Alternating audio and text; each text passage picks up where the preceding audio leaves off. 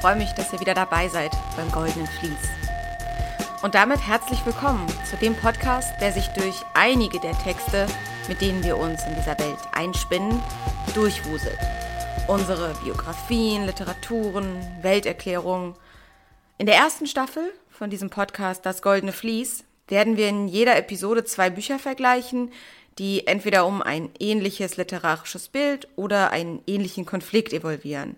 Oder vielleicht auch einfach nur stilistische Ähnlichkeiten haben, aber ganz andere Geschichten erzählen. Und dann in diesem Spannungsfeld von Ähnlichkeit und Unterschied, entweder in Bezug auf das Formale oder den Inhalt, werden dann gerade durch die Differenzen und Differenzen zwischen beiden Werken dann ihre Besonderheiten und ihre ganz speziellen Antworten auf die zur Sprache kommenden Themen analysiert. Themen, die immer auch irgendwas mit uns zu tun haben. Mit der Welt, in der wir leben. Mit Emotionen und Ideen, die wir kennen. Oder auch eben nicht. Und wir verstehen uns durch die Charaktere in diese neuen Gefühlswelten hineinzutasten. Unser Horizont wird mit jeder Erfahrung weiter. Und da wir nicht alle Erfahrungen selber machen können, hören wir eben jenen zu, die da durchgegangen sind. Dabei steuern wir nicht zielorientiert auf irgendeinen Klimax einer These zu, wie ich es damals so schön während meinem Literaturstudium gelernt habe, sondern wir machen genau das, was da immer eher verrufen und verpönt war, nämlich sich ablenken zu lassen. Von all den flirrenden Details, Seitensträngen und Verweisen. Anstatt eben mit klarem Blick, man könnte ja auch sagen Scheuklappen, auf sein Ziel zuzumarschieren und sich auf sein eines Thema zu konzentrieren, schaue ich hier lieber auf die Überschnitte und Verwebungen zwischen allem. Es gibt keine lineare Entwicklung, sondern vielmehr ein zyklisches Einkreisen aller Aspekte, die in den Büchern beleuchtet werden und die beide Werke verbinden.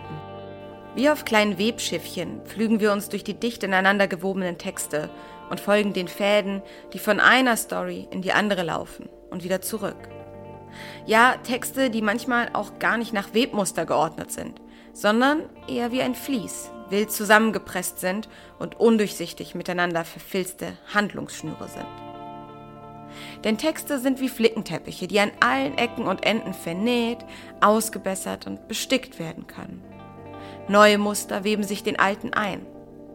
Auch Texte, die auf den ersten Blick vielleicht wenig miteinander zu tun haben, sind dann am Ende doch durch ein unterirdisches oder vielmehr rückseitiges Tunnel- und Fädensystem, wie im Gespräch, miteinander verbunden. Die beiden Romane, um die es heute geht, verbinden sich über ein Merkmal, das viele Romane gemeinsam haben. Das Schreiben über und durch den Mund einer Familie. So viele Werke entspinnen sich darum, dass man durchaus von dem Genre des Familienromans redet. Oft wird das Jahrzehnte oder Jahrhunderte umfassende und weit entfernte Orte umspannende Schicksal einer Familie durch einen behäbigen, allwissenden Erzähler gespiegelt, der Zeit und Raum trotzt und unbeirrt seine Geschichte erzählt, der die Familie wie einen Organismus betrachtet, ein wachsendes, wucherndes Getüm, das ein Schicksal teilt und darüber verbunden ist. Doch der allgemeine Perspektivwechsel, den Menschen als Individuum und nicht nur als Teil eines Kollektivs wahrzunehmen, hat sich mittlerweile sogar bis in die Reihen des Familienromans eingeschlichen. Das sieht man an beiden Büchern, um die es heute geht. Yaa Gyasi's Homegoing und Inger Maria Malkes Archipel. Bei diesen beiden Büchern interessiert mich vor allem der Unterschied zwischen den 2 beschriebenen Familiendynastien. Wie eng sind sie miteinander? Oder wie weit voneinander entfernt? Wie dicht ist das Netz zwischen Vor- und Nachfahren? Außerdem beschäftigt mich, wie die 2 unterschiedlich mit ihren Familiengeheimnissen und damit verbunden mit ihren Schuldkomplexen umgehen. Und das führt mich dann zu der Frage, wer ist da eigentlich schuld in so einem großen Gefüge wie einer Familie? Was ist da die Schuld des Einzelnen? Und letztlich taucht sogar die Frage auf, wer ist der Einzelne, wenn man ihn oder sie über sein ganzes Leben hinweg und in Zusammenhang mit seiner ganzen Herkunft und Familie betrachtet. Das alles versuche ich durch Archipel und Homegoing zu durchleuchten. Beides Werke der letzten Jahre, die das Innenleben einer Gesellschaft durch das Brennglas einer Familie betrachten. Dabei jedoch immer mit dem Fokus bei dem Leben der Einzelnen bleiben und beide nicht in die Totale abrutschen. Denn beide Autorinnen erzählen ihre Geschichten immer ganz dicht dran an einer Person und reflektieren ihre individuelle Wahrnehmung der Verhältnisse. In beiden Romanen wechselt es sich ab, an wem gerade nah dran erzählt wird. In jedem Kapitel jemand anders, wobei aber keines der Werke in der Ich-Perspektive gehalten ist. Vielleicht spiegelt sich auch hier der Wunsch, das Einzelschicksal in der Wucht der Genealogie zu erkennen und auch das komplexe Kompakt Familie in seine Bestandteile aufzubrechen und als das zu entlarven, was es ist. Eine Schicksalsgemeinschaft, das ja, aber kein monolithischer Körper. Vor allem Malke nimmt sich viel Zeit, die Gedankenspiralen der Einzelnen nachzuspinnen und trifft dabei auch immer erstaunlich genau das Lebensgefühl der jeweiligen Generation. In der Wortwahl, in den Wünschen und auch in den Ängsten. Natürlich liegt es auch daran, dass Gyasi auf ähnlich vielen Seiten 3 Jahrhunderte durchschreitet und Archipel nur eines. Und jene, die im einen Kapitel von Homegoing Protagonisten sind im nächsten Kapitel, einige Jahrzehnte später, unter Umständen schon verstorben oder verschollen. Ihre Entwicklung lässt sich also nicht so gut nachvollziehen wie in Archipel, wo sich die Wege einiger Charaktere immer und immer wieder auf ganz unterschiedliche Weise kreuzen. Man spürt der Lebenswirklichkeit von Inger Maria Malkes Figuren aus Archipel also einfach auch deshalb etwas besser nach, weil man sie durch viele Altersstufen begleitet, während sie das 20. Jahrhundert durchschreiten.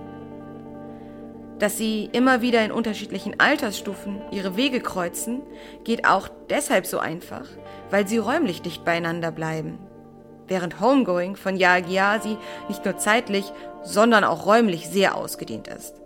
Erst wird Ghana durchwandert, dann die USA durchreist, während Malkes Buch die ganze Zeit auf der kanarischen Insel Teneriffa spielt. Eine Insel, Sinnbild für Isolation und Rückzug. Wie ein Spiegel für die abgeschotteten Festungen, die einige Familien in Archipel, vor allem während der Franco-Diktatur, sind. Sei es wegen der Ausgangssperren während des Bürgerkrieges oder aus Angst, dem Geheimdienst oder dem Militär durch ein falsches Wort auf der Straße in die Hände zu fallen. Oder aufgrund von elitärem faschistischen Denken. Doch mit der Militärdiktatur endet das sich zurückziehen in Archipel nicht. Es ist eindrucksvoll zu beobachten, wie die einzelnen Zellen dieser abgespaltenen Familie, wie die Mutter, der Vater, der Sohn, die Tochter, sich innerhalb dieses Zirkels weiter abkapseln, immer weiter isolieren, aus ihren eigenen Ängsten und Träumen nicht heraus und damit zueinander finden. Stattdessen versinken sie im Schweigen. Seine Augen öffnet Felipe erst wieder, als er den Schlüssel hört in der Haustür. Schritte im Eingangsbereich, aber kein Wort. Schritte, die eilig die Treppe hinabkommen, jemand drückt die Tür ins Schloss. Noch immer kein Wort. Unvermittelt eine Stimme, klar und gut verständlich. »Wo ist sie?« fragt José Antonio. »Oben«, antwortet Eliseo. Und dann schweigen sie.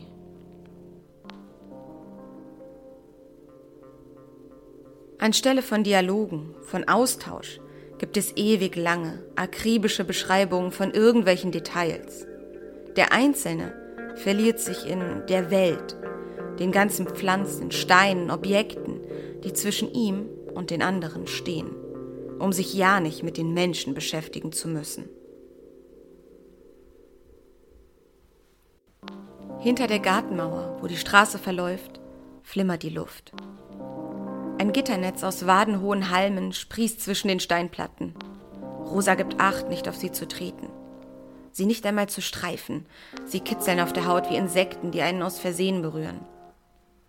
Ein Streifen gelb gewordener Rasen umschließt die Terrasse und dahinter kommt das Unkraut. Hüfthoch, bereits überwiegend bräunlich, mit scharf getrockneten Kanten, wo die Stiele abgeknickt sind, die weiße Kratzer auf den Oberschenkeln hinterlassen. Rosa geht ein paar Schritte und bleibt stehen, stampft mehrmals auf, wartet, bis die Eidechsen aufhören zu rascheln. Kleine schwarze Samen hängen an ihrem T-Shirt. Amor seco, trockene Liebe heißen sie, verheddern sich in ihrem Haar. An den größeren Pflanzen kleben Trauben gebleichter Schneckengehäuse, alle leer, in die meisten sind kleine Löcher gepickt.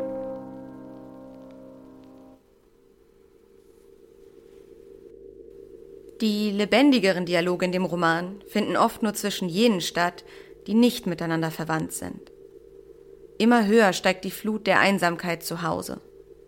So lange, bis alle Familienmitglieder mehrere, allein nebeneinander herdümpelnde Inseln geworden sind.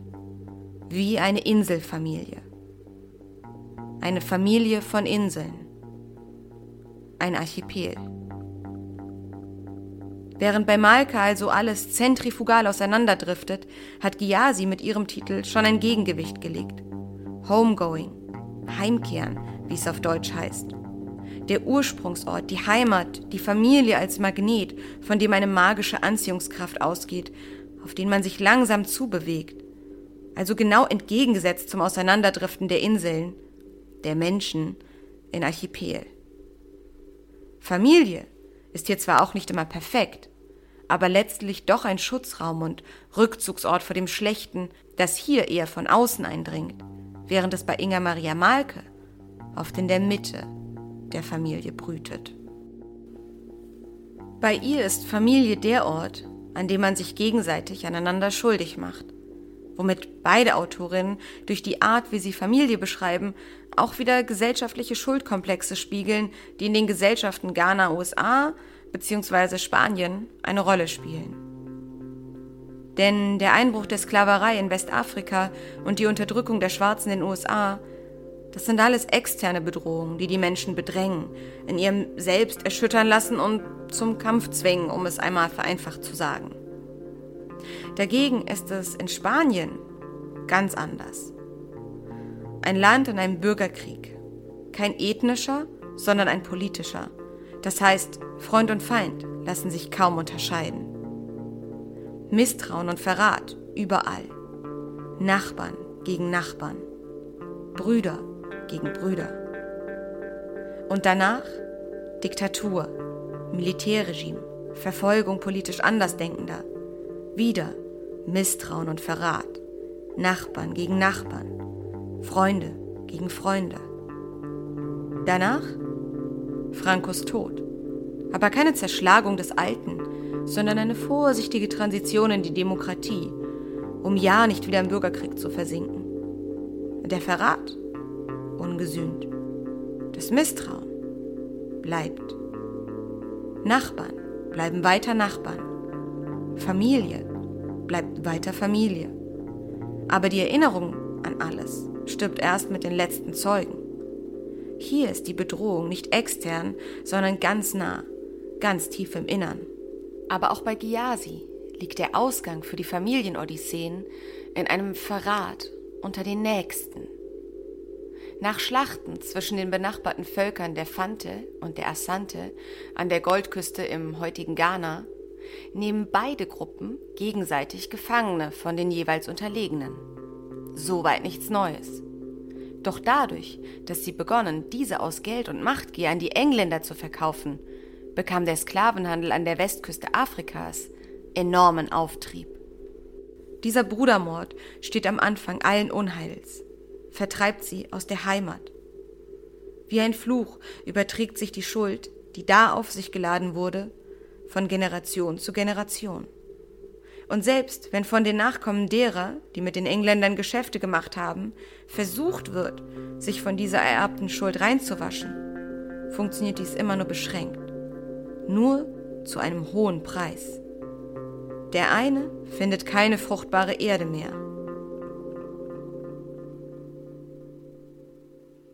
Abina starrte auf die roten Lehmwände um sie herum. Ihr Vater hätte ein großer Mann sein sollen, aber er hatte sich hierfür entschieden. Roter Lehm, zu einem Kreis geformt. Ein Dach aus dicht gepacktem Stroh. Eine so kleine Hütte, dass nur ein paar Baumstümpfe als Sitzgelegenheiten hineinpassten. Draußen die unfruchtbare Erde eines Bauernhofes, der den Namen Bauernhof nicht verdiente. Für sie bedeutete seine Entscheidung Schande. Unverheiratete, kinderlose Schande.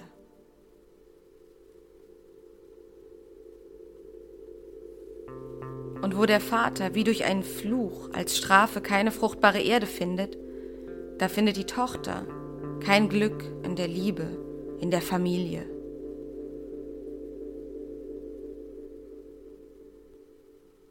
Er wird mich nicht heiraten, sagte Abena, die sich auf dem Boden hin und her wälzte, die eine Hand auf dem Bauch, die andere auf dem Herzen, den beiden Stellen, die schmerzten. Die Ältesten kratzten sich am Kopf und schauten einander an. War sie nach den langen Jahren des Wartens verrückt geworden? Was soll das heißen? Fragte ein Mann. Er wird mich nicht heiraten, wiederholte sie. Und dann wälzte sie sich auf die Seite und kehrte ihnen den Rücken zu. Die Dorfältesten eilten zu Ohene Niakos Hütte. Er bereitete die nächste Aussaat vor, sortierte die Samen, damit er sie an alle Bauern im Dorf verteilen konnte. Er machte die Häufchen, und am Nachmittag würde das Oberhaupt jeder Familie kommen und sie abholen, um sie auf ihrem eigenen Stück Land zu pflanzen und darauf zu warten, dass diese seltsamen neuen Bäume wuchsen und gediehen, sodass das Dorf bald wieder dastünde wie früher oder besser. Um die Kakaosamen zu bekommen, musste ich einem Mann in Osu versprechen, seine Tochter zu heiraten. Ich werde alles brauchen, was vom Verkauf des Kakaos übrig ist, um den Brautpreis zu bezahlen. Ich kann Abena dieses Jahr nicht heiraten. Sie muss warten.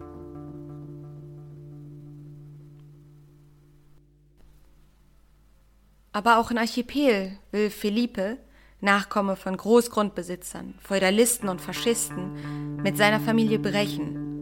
Er studiert Geschichte und will anders sein.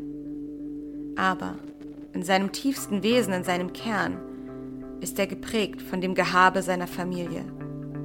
So leicht wirft er es nicht ab.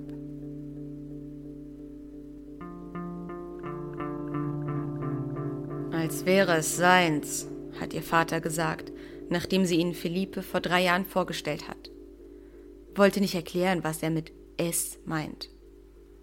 Eine Woche ist Felipe damals auf der Insel gewesen. Anna musste ihn überreden, am letzten Abend ihre Eltern zu besuchen. Da wohnten sie in Madrid bereits zusammen. Felipe hat den ganzen Abend geredet. Als sie vor dem Essen im Wohnzimmer beisammensitzen, wie Bernarda es nennt, warten, bis die Kartoffeln fertig sind. Von seiner Arbeit geredet.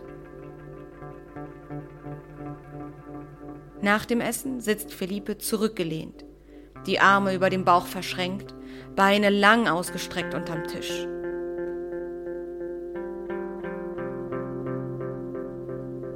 All diese Figuren werden, auch wenn sie nichts dafür können, was passiert ist, vom Schicksal wie in Sippenhaft genommen.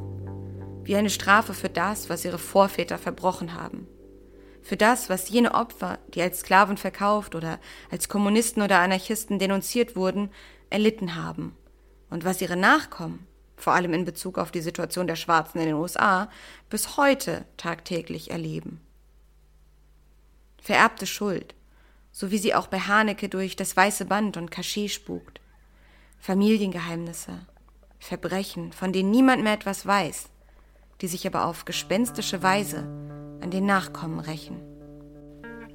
Ein wenig existiert dieses spukende Element auch in Archipel.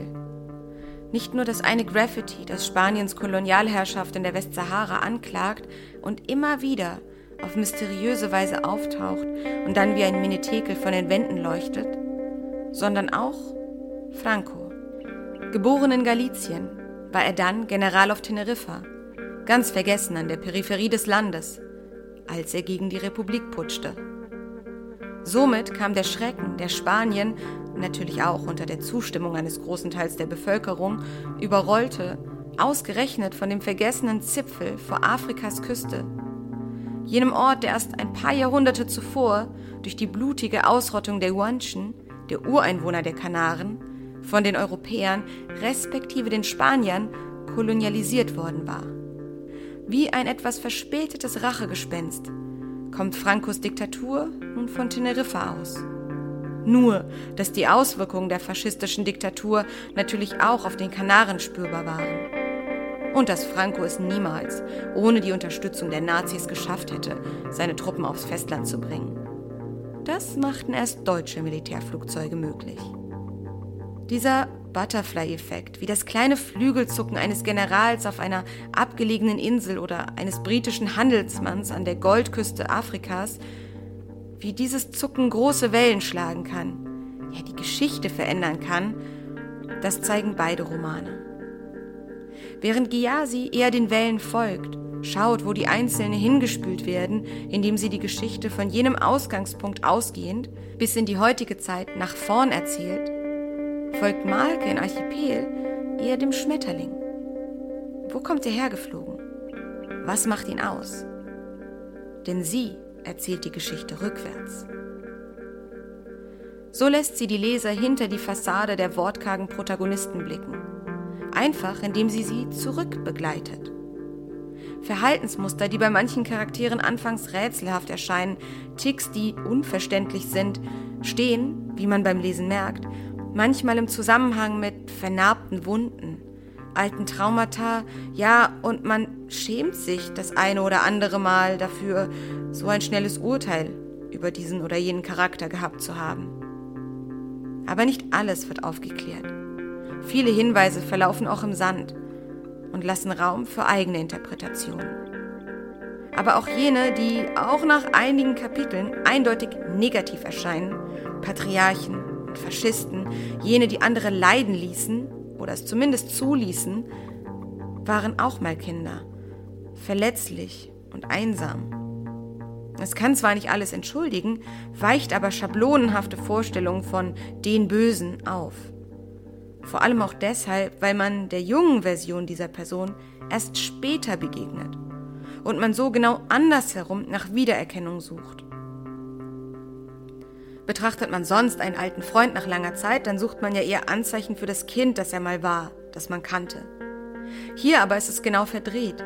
Man fragt sich, wie viel von der späteren Geltungssucht oder der Verbissenheit schon in diesem jungen Wesen zu finden sind. Alles oder nichts? Und was würde das eigentlich jeweils bedeuten, wenn es so wäre? Außerdem rückt die verhärmte alte Person im Kurzzeit-Lesegedächtnis immer weiter nach hinten, während die jüngere einem plötzlich näher ist, weil man ihr eben gerade erst jetzt beim Lesen begegnet. Aber wer ist die Figur dann für einen? Das jüngere, nettere Ich? Das ältere, harte Ich? Und ist das alte Ich schuldig für die Vergehen des Jüngeren? Wahrscheinlich schon. Aber ist dann auch das jüngere Ich, dem man gegen Ende des Buches begegnet, verantwortlich für das, was das ältere Ich einige Kapitel zuvor in der Lesechronologie, also zuvor in der echten Zeitchronologie, aber natürlich danach, also ist eben das jüngere Ich dafür verantwortlich, was das ältere Ich getan hat? Obwohl das Buch von Verletzungen nur so trieft, wird die Frage des Schuldigseins ganz besonders und etwas perfide beleuchtet und nicht eindeutig beantwortet. Es wird klar, viel zu verstrickt sind alle und alles auf dieser kleinen Insel, um einen klaren Schuldigen auszumachen. Gyasis Twist dagegen ist, dass immer abwechselnd, mal aus dem Blickwinkel der einen, mal aus dem der anderen, am Verrat beteiligten Großfamilien erzählt wird. Dabei springt die Erzählung munter von Generation zu Generation und rast so ziemlich kurzweilig und spannend durch die Jahrhunderte. Gyasi beschreibt in den einzelnen Kapiteln immer eine Figur in einem konkreten Konflikt. Das sind einzelne, fast schon für sich abgeschlossene Kurzgeschichten, die lebendig sind, fesseln und voller Spannung, voller Dramatik. Manchmal wendet sich alles noch zum Guten, manchmal zum Schlechten. Aber immer wird halt nur ganz kurz reingeblitzt ins Leben der Figuren. Doch gerade noch lang genug, um sich, auch dank Gyasis lebensnaher Sprache und ihrer eindrücklichen Bilder, danach nicht mehr von der oder den Protagonistin trennen zu wollen. Und doch muss man sie zurücklassen. Kann nur hoffen, sie nochmal wiederzusehen, einige Seiten später. Doch man weiß, das Leben ist für sie nicht leicht. Und ob sie es schaffen, fraglich. Doch bevor man zu lange grübeln kann, ist man schon wieder im nächsten Schicksal gefangen. Ja, Gyasi kreiert Figuren, die vor Leben leuchten und Funken sprühen, sich dann aber eben auch schnell an der Sonne verbrennen und aus deren Asche dann eben wieder ein neuer Phönix kommt, der wieder strahlt. Ganz anders dagegen ist der Lesefluss bei Malke. Hier ist es kein reißender Fluss wie bei Gyasi, in den der Leser springt und der einen mitzieht, ob man will oder nicht. Nein, hier ist der Leser kein Schwimmer, sondern vielmehr ein Karnickel in der Mittagshitze, hypnotisiert von den minutiösen Beschreibungen der Figuren. Manches ist so schrecklich detailliert, dass es fast wehtut, weil man die Depression hinter den Worten, die Lethargie und die Energielosigkeit geradezu selbst spüren kann. Ein Tropfen läuft über seine Hand. Kondenswasser des Whiskyglases. Philippe stellt es auf dem Tischchen neben sich ab. Tippt mit nassen Fingerspitzen rechts und links gegen seine Schläfen. Schließt die Augen und konzentriert sich auf die beiden kühlen Punkte. Spürt, wie sie allmählich verdunsten. Die Klimaanlage summt wie der Motor eines Kleinwagens. Enervierend gleichmäßig und nicht leise genug, dass der Ton sich nicht ab und an ins Bewusstsein fressen, die Schwelle der Gewöhnung überwinden würde.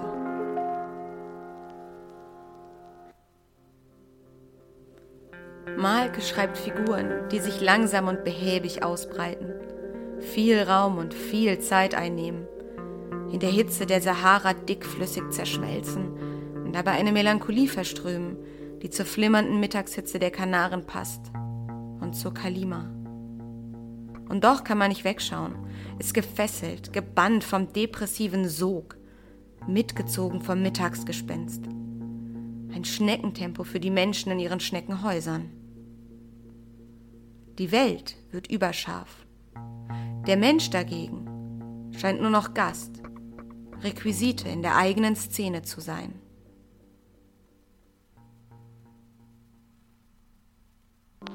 Es ist der 9. Juli 2015, 14 Uhr und 2-3 kleinliche Minuten. In La Laguna, der alten Hauptstadt des Archipels, beträgt die Lufttemperatur 29,1 Grad. Um 17.27 Uhr wird sie mit 31,3 Grad ihr Tagesmaximum erreichen. Der Himmel ist klar, wolkenlos und so hellblau, dass er auch weiß sein könnte.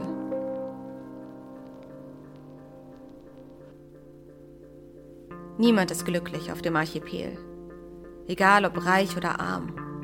Alle Figuren hängen auf ihrer eigenen, ganz persönlichen Insel rum, in ihrer eigenen Depression fest. Oder bildet man sich das als Leser alles nur ein, weil man selber weiß, was aus ihnen einmal werden wird, was ihnen zustoßen wird, je weiter man sich vorwärts in die Vergangenheit liest? Lesen wir deswegen eine Vorahnung oder eine Schwere in ihr Gemüt hinein, auch schon in jungen Jahren, die es so vielleicht nicht gibt? Oder werfen spätere Ereignisse wirklich ihre Schatten voraus? So oder so, der Leser wird zunehmend allwissend, aber leider nicht allmächtig. Man will manchmal Warnung rufen und kann dann doch nichts am Gang der Dinge ändern. Auch deshalb ist das Ende von Archipel so unheimlich. Es endet an einem Punkt in der Vergangenheit, zu dem alle hoffnungsfroh in die Zukunft schauen. Ein Baby wird geboren. Die Welt, ihre Welt, scheint sich gerade zum Besseren zu wenden. Der Erste Weltkrieg ist vorbei. Niemand der dort Versammelten ahnt, was wir als Leser wissen. Wir kennen all die Gräuel des 20. Jahrhunderts, die noch auf sie warten. Sogar auf jene, die zu dem Zeitpunkt noch gar nicht am Leben sind. Wenn man in dem Moment mitreflektiert, dass auch auf unser Hier und Jetzt in vielen Jahrzehnten einmal so oder so ähnlich geschaut werden wird, wissend, distanziert, dann kann man das gruselig finden. Oder erhebend? Vielleicht wird es ja auch ein Kindeskind sein und das da so auf uns zurückschaut und wir werden dann Platz gemacht haben, sind dann nur noch Glied in einer Kette und nicht mehr Endpunkt, wie vielleicht heute noch. Aber auch jenes Kindeskind wird eines Tages nur noch Glied in einer Kette sein und so weiter. Alles ist vergänglich. Aber bei Gyasi gibt es da sowas wie eine Hoffnung auf ein Weiterleben in den Nachkommen. So sieht, riecht und fühlt der kleine Marcus im Gesang seiner Großmutter innere Bilder in sich aufsteigen, die verknüpft sind mit seiner Familiengeschichte. Er weiß es nicht, denn er kennt die Menschen aus seinen Visionen nicht. Doch irgendwo in ihm sind seine Vorfahren verborgen.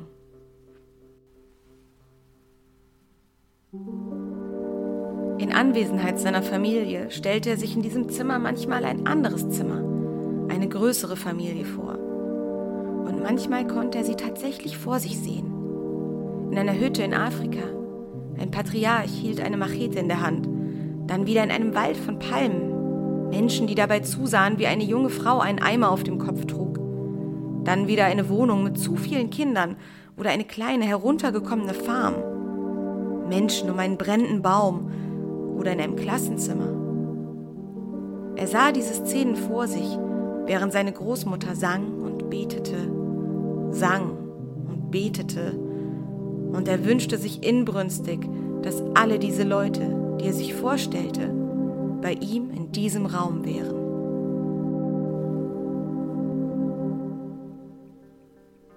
Aber nicht immer sind diese Visionen für Marcus so schön und so subtil wie in diesem Beispiel. Manchmal bahnt sich dieses Etwas, dieser Komplex zwischen vererbtem Trauma und hellseherischer Verbindung zu seinen Vorfahren auch ganz brutal seinen Weg.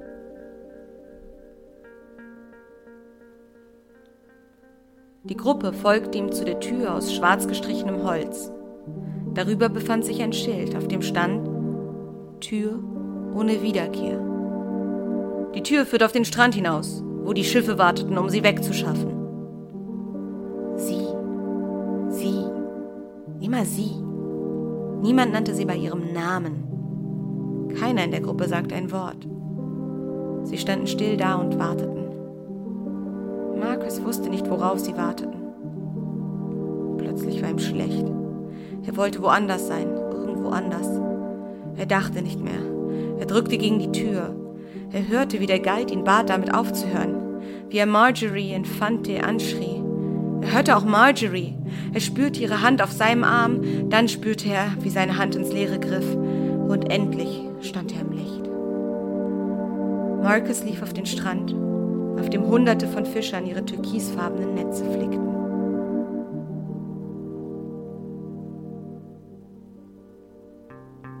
Dagegen ist es für die Bernadottes und Bautes und wie sie alle bei Malka auf Teneriffa heißen, ja, für sie ist das Nachspüren der Familie in sich selbst dann doch irgendwie noch schwieriger. Denn hier bedeutet in den Nachkommen weiterleben oder sich mit seinen Vorfahren verbinden eigentlich nur weiter leiden. Das Leiden der Eltern schwappt auf die Kinder über und legt auch so schon einen Schleier auf ihre Welt.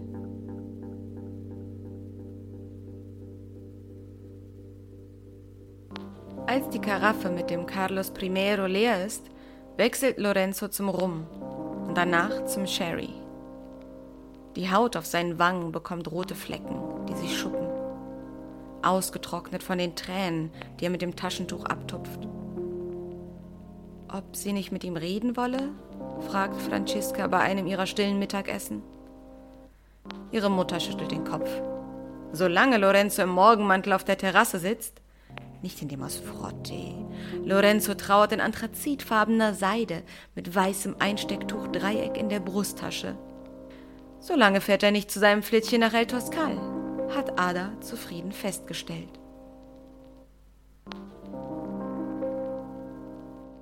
Und so ist es auch kein Wunder, dass Rosa, die Protagonistin des ersten Kapitels von Archipel im Jahr 2015, sich vor der Auseinandersetzung mit ihrer Zukunft und eben auch mit ihrer Vergangenheit und ihrer Familie nach dem geschmissenen Studium in die Reality-TV-Show Survivor vergräbt. Survivor, Überlebender. Würde es sich hier um Giyasis Homegoing handeln, könnte man das Schauen dieser Sendung als Metapher dafür sehen, dass sie alle Überlebender schrecklicher Zeiten und stark gebeutelter Vorfahren sind. Sicher steckt das auch ein bisschen in Inger Maria Malkes Figur der Rosa.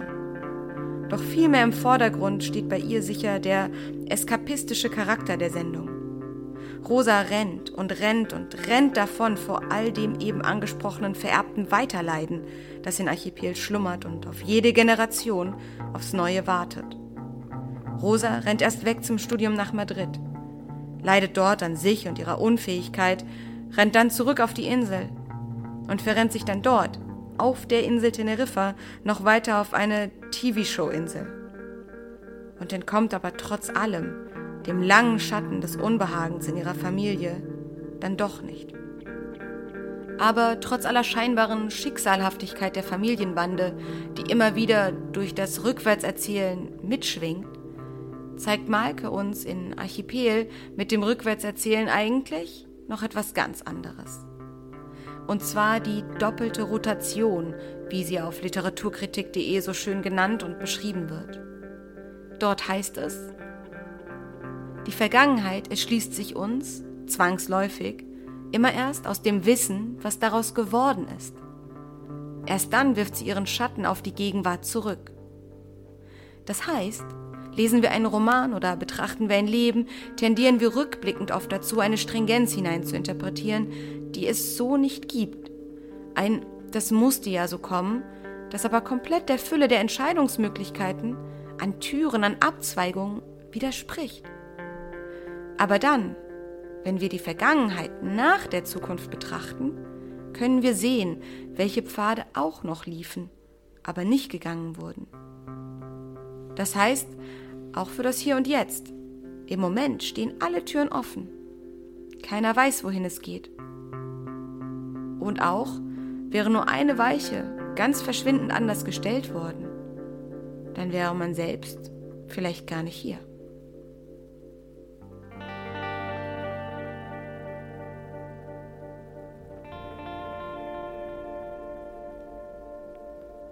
Wenn euch dieser Podcast gefallen hat, dann würde ich mich freuen, wenn ihr ihn weiterempfehlen würdet. Denn davon lebt das Podcasten nun mal. Erzählt euren Freunden und eurer Familie davon. Lasst mir eine gute Bewertung in eurer Podcast-App da. Oder, wenn es euch richtig gut gefallen hat, packt das Goldene Vlies doch vielleicht einfach in eine kurze Insta-Story. Da könnt ihr mich übrigens auch erreichen. Das Goldene Vlies, entweder bei Instagram oder bei Facebook oder aber auch per Mail. Einfach an dasgoldenevliespodcast in einem Wort @gmail.com. Wenn ihr zusätzlich dazu noch ein Abo dalasst, erfahrt ihr natürlich auch immer sofort, wenn es eine neue Folge gibt. Also dann, bis zum nächsten Mal.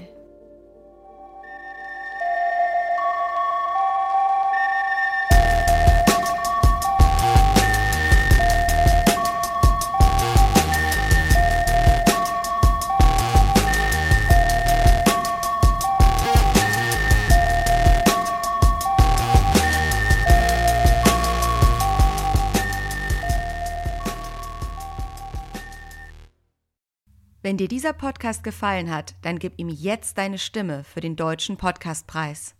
Und noch einem. Und noch einem. Und dann noch einem. Denn dieses Jahr kannst du zum ersten Mal in 4 verschiedenen Kategorien für deine Lieblingsshows voten und ihnen zum Preis verhelfen. Wir bei Acast freuen uns als Partner vom Deutschen Podcastpreis, dass ihr diesmal ganz unterschiedlichen Stimmen eine Chance geben könnt. Also, worauf wartest du? Verleih deiner Stimme Gehör beim Publikumsvoting noch bis zum 8. Mai unter www.deutscher-podcastpreis.de.